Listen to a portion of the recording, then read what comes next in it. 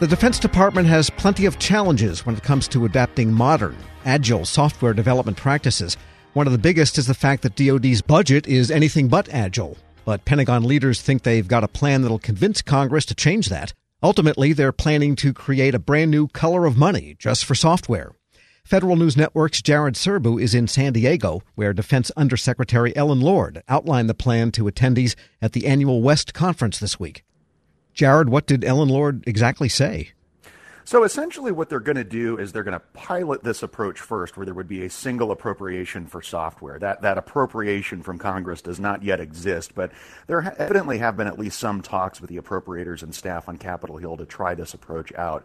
What they would do is pick 9 systems under this pilot approach, and it would be a mix of what Lord calls software-intensive weapons systems. We don't know exactly what those are yet, and traditional big IT business systems. And they would get Congress's permission to apply this new, not yet created software appropriation to those systems, run those pilots for probably a few years under that funding approach.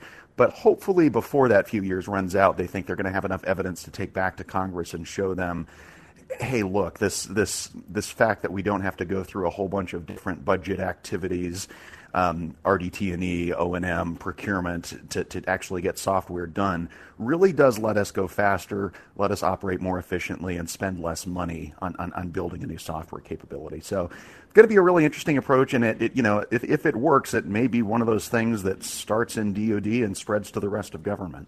Well, is she talking about a new color of money in terms of the programmatic standpoint, or a new procurement system like OTA or something? No, it would not. It really wouldn't touch any of the acquisition rules. This would all operate within the existing rule set, which, by the way, is also changing. They're doing have just done a big rewrite of what they call the DoD 5000 series, the big instruction that explains how to move through the acquisition system. But this piece of it is really just about the funding line. So just to step back a bit, I mean, the way DoD software is paid for is the same way that the department funds big weapon systems, tanks and airplanes and boats. You start in research, development, test, and evaluation. Then theoretically you move on to procurement, where you're actually buying the thing. And then once the thing is bought, you move into operations and maintenance for some period of years where you're sustaining the thing.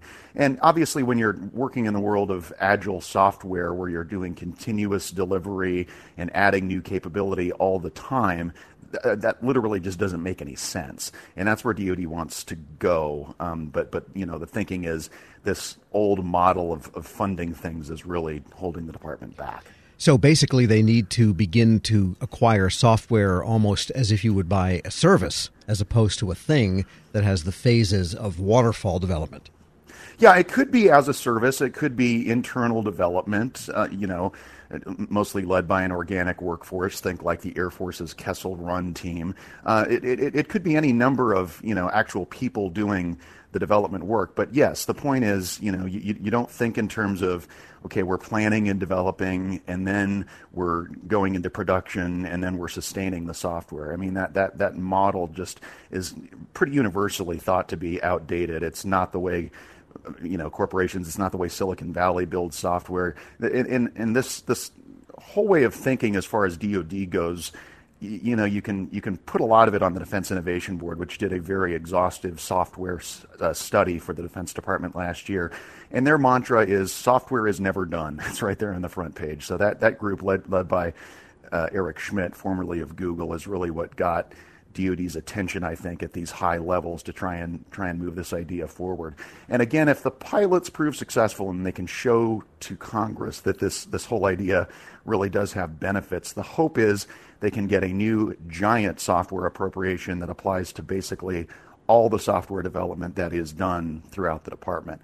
That's going to be, that's going to cause some heartburn among appropriators, because, there is some benefit to having the money divvied up into 3 different pots from an oversight perspective. So the department's got some work to do to convince Congress that there's not going to be a loss in, accountability for that money.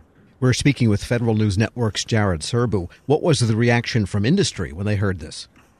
Nothing very visible in the room, quite frankly. It was kind of an awkward situation because Ms. Lord was speaking to the audience here in San Diego via phone, so everybody was kind of looking down at their tables, so very hard to gauge the reaction in the room. But I think it's going to be embraced, pretty readily by people who are, especially non-traditional vendors who are coming to the department and wanting to develop software for use in military applications.